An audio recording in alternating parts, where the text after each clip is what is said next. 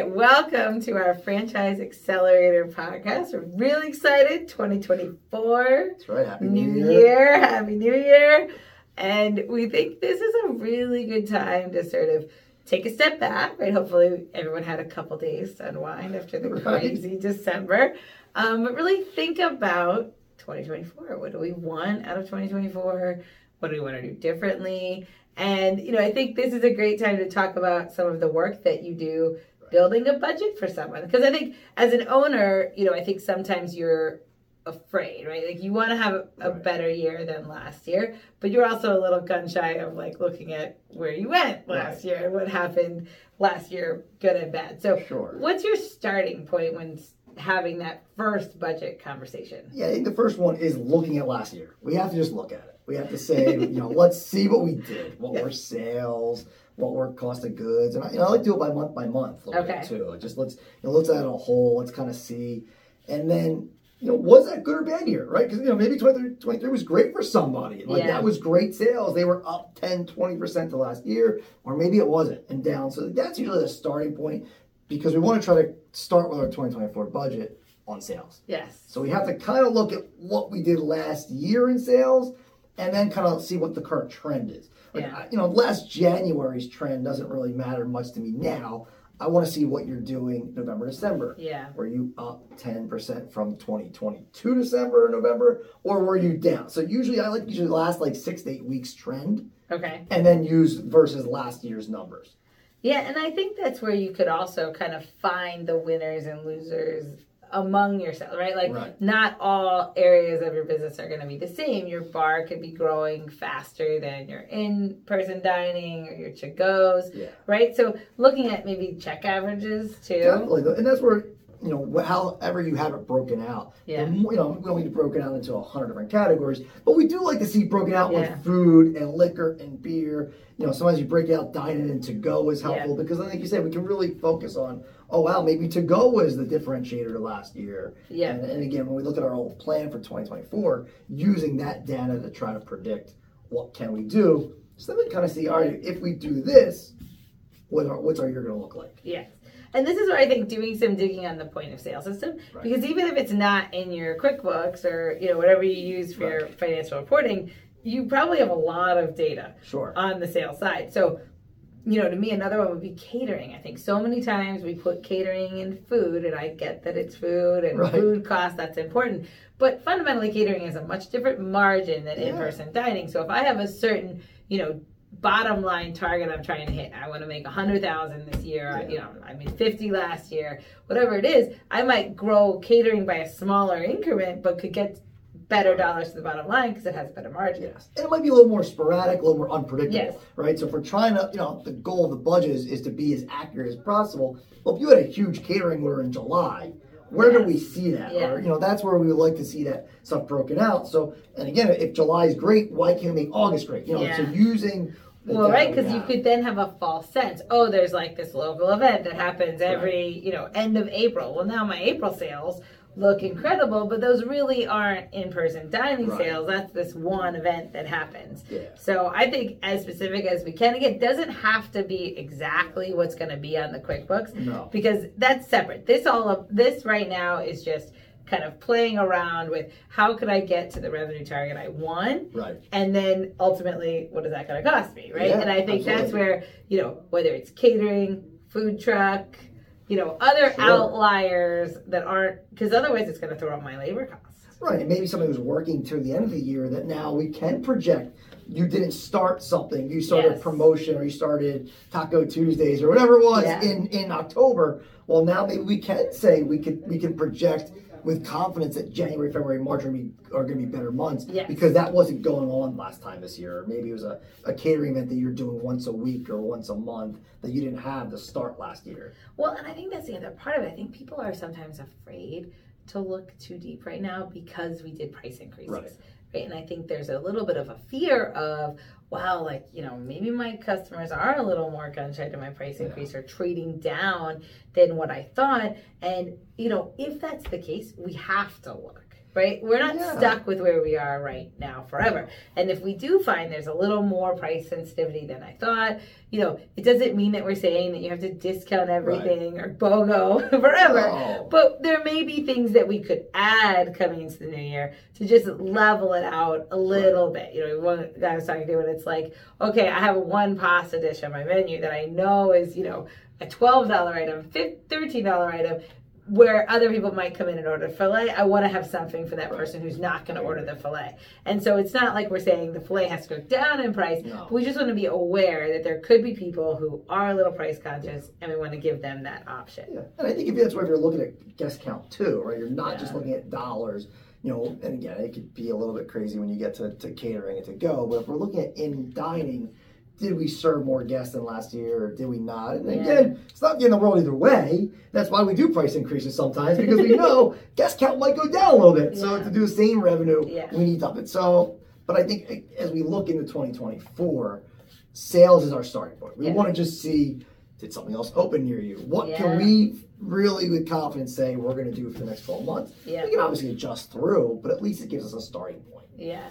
And like you said, I think the guest count is great, because that also will be something that we could look at on our labor side. Right. Because sometimes we're used to a certain amount of labor, we're used to a certain minimum staffing, but if we really look at what's the guest count every week, what's the guest count every day eventually, and this is where data is your friend. I mean, I think as much as this sounds like work, hopefully it's somewhat exciting, and it's a fun time to kind of build the plan for the year. It may take a little longer now, but you'll be glad you did, because once you have that budget, now reporting is so much better. Yes. And like you said, even from a labor standpoint, that's why a lot of companies will look at GPLH and SPLH, right? So we're going to look at guests per labor hour and sales per labor hour. So we're comparing apples to apples. We want to be like, well, we're using this many hours to do this many guests, composed to maybe this many hours to this many sales if we raise in price increases, all that stuff. So, and again, another way of looking at labor percentage, right? Now we know we're paying people higher money,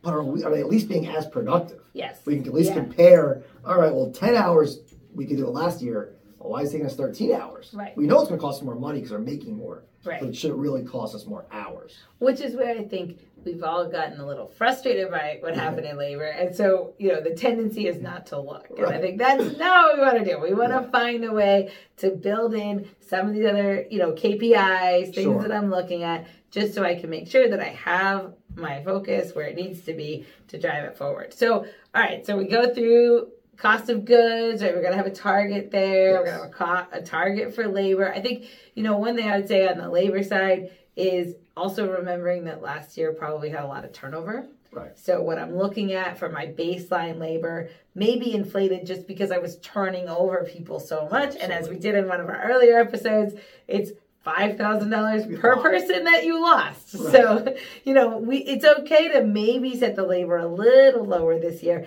and then incentivize your team to have less turnover. No, 100%. We're going to go look at, I always start with, let's look at what we did last year in cost of goods and last year labor. That's just our starting point. Yeah. And then I think it's conversations with the owner on, what has changed. Labor could, like you said, maybe we were short-staffed. We used a lot of overtime last year. Right. And that's not unrealistic to think that labor could come down a little bit this year because of that. Maybe vice versa. Maybe we were short-staffed and we didn't have enough bodies. Right. So we know labor's going to go up. So there's no right, wrong. It's going to go up, it's going to go down. We have to look at your story from last year. You need to tell the story a little bit on, well, I was 2 managers short for 6 months. Right. So labor was pretty good, but maybe because of that, cost of goods were terrible. Yeah. Because no one was managing it. So there's a lot of kind of ins and outs. But if we use last year as a starting point, and then we can go from there on. Well, and I think the labor is also the one where you have the real discussion of how could it be different this year, right? I think what we talked about on even our shopmaker side was, is it worth the investment in a new manager, a different manager, someone with a different skill set to guide us in a different direction? Yeah, and how we look at the overall business. That's the biggest thing is when we look at cost of goods, we look at labor, and especially labor, we have to look at the sales. Yeah. Because that's going to drive the labor number. That's, back to Anne's original point. If we can do more catering or to go, that's where that labor number, right?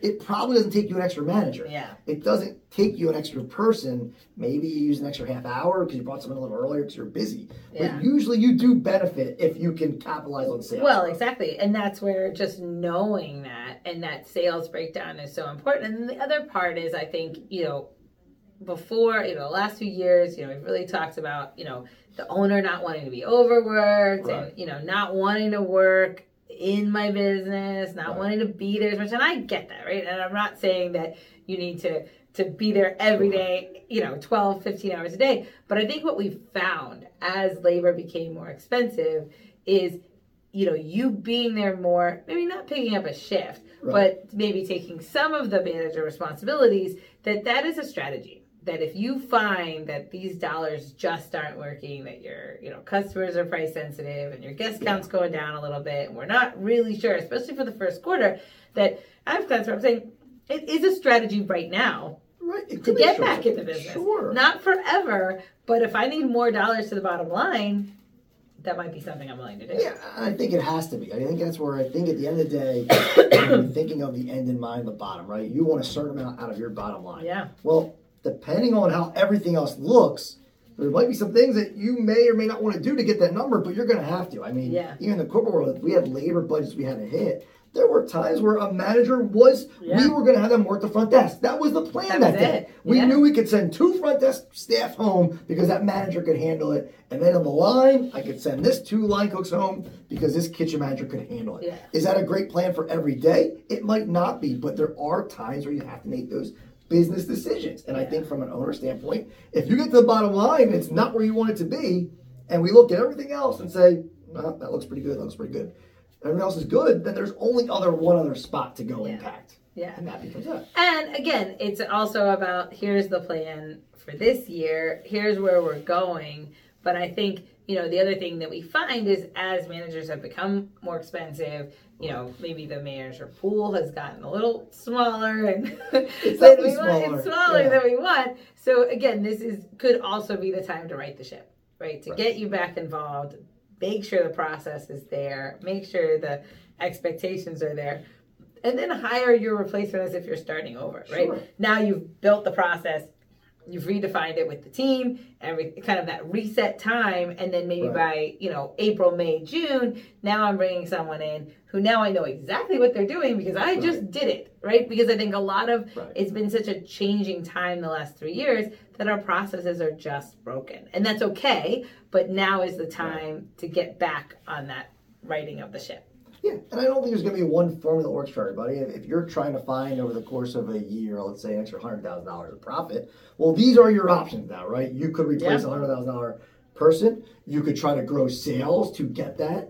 You could do a combination of, right? Maybe we run a little better cost of goods, and then we do some more sales. Oh, and then we cut some of these expenses. So there's not going to be one formula that works for everybody. Yeah. But I think if you look at it like that and say, all right, and that's usually when we get to the budget, that's kind of where we get to. Yeah. That's the conversation is, well, if you do this, you're going to be here. Yes. If you like it, let's run with it. If you don't like it, let's change some stuff. Exactly. And that's where it comes into the and that's where this is such an important thing. As much as it is work, there's a lot of, thinking and taking that step back. Once you get there to that budget, now we're excited, right? Now we have a plan, we have a path forward, and now we can really now see where we are in January, February, build our, weekly forecast. What do I do every week to get this to happen? Right. But it starts with this high level and then working from there. Yeah, if maybe you didn't get your goal in January, well, what do we do in February to adjust? Right. Instead of, now it's December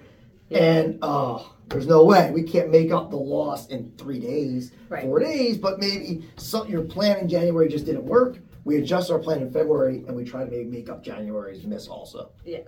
And that's where I just think, whether it's with our team or not, having those conversations, right? That has proven time and time again to be the difference maker. It's not, something that our company is doing. Is that, one thing. We're not the only ones in the world talking budget, but it's just whoever you are talking it with, taking the time to have these big conversations, to look forward, to not just look backwards. Because, I was having a conversation with one guy this morning. It's like, most accountants they just can't look forward. It's nothing against them. I've worked in corporate accounting, tax, like it's just the way they're trained. And in most businesses, that's fine, right? Even if you were doing, the tax return for some big restaurant group, it's fundamentally probably pretty similar every year. Yeah, there's a little bit changing here, but your difference year over year is very small. When you get into entrepreneurial accounting, restaurant owners, I mean, you guys are all over the map, right? One year you're profitable, then you did like a $500,000 build up. I mean,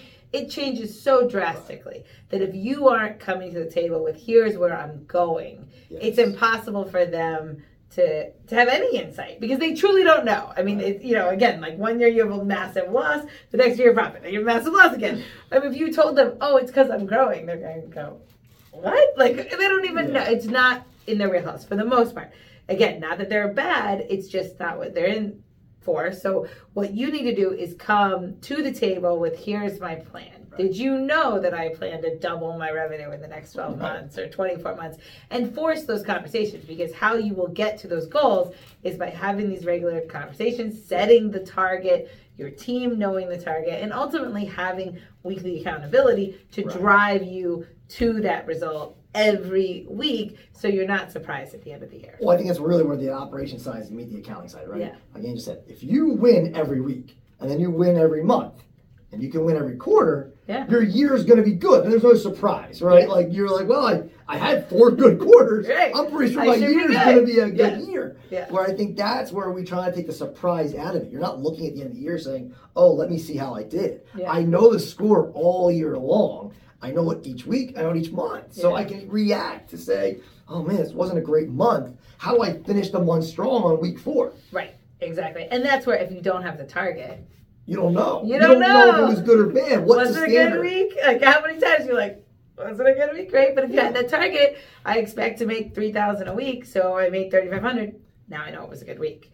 But if I don't have that target, it's very hard to know. So, as I would say realistically, probably a couple hours, or maybe 5 hours total between your time, the owner's time. But remember, we offer a free 30-minute session to anyone. You don't have to be a client of ours. So go to our website, thelargogroup.com. We have a new challenge starting this month, and it's all about a new year and getting you to better operations and a better business in 2024. So please check out our website, thelargogroup.com, and we're very excited to continue this discussion on next week's episode.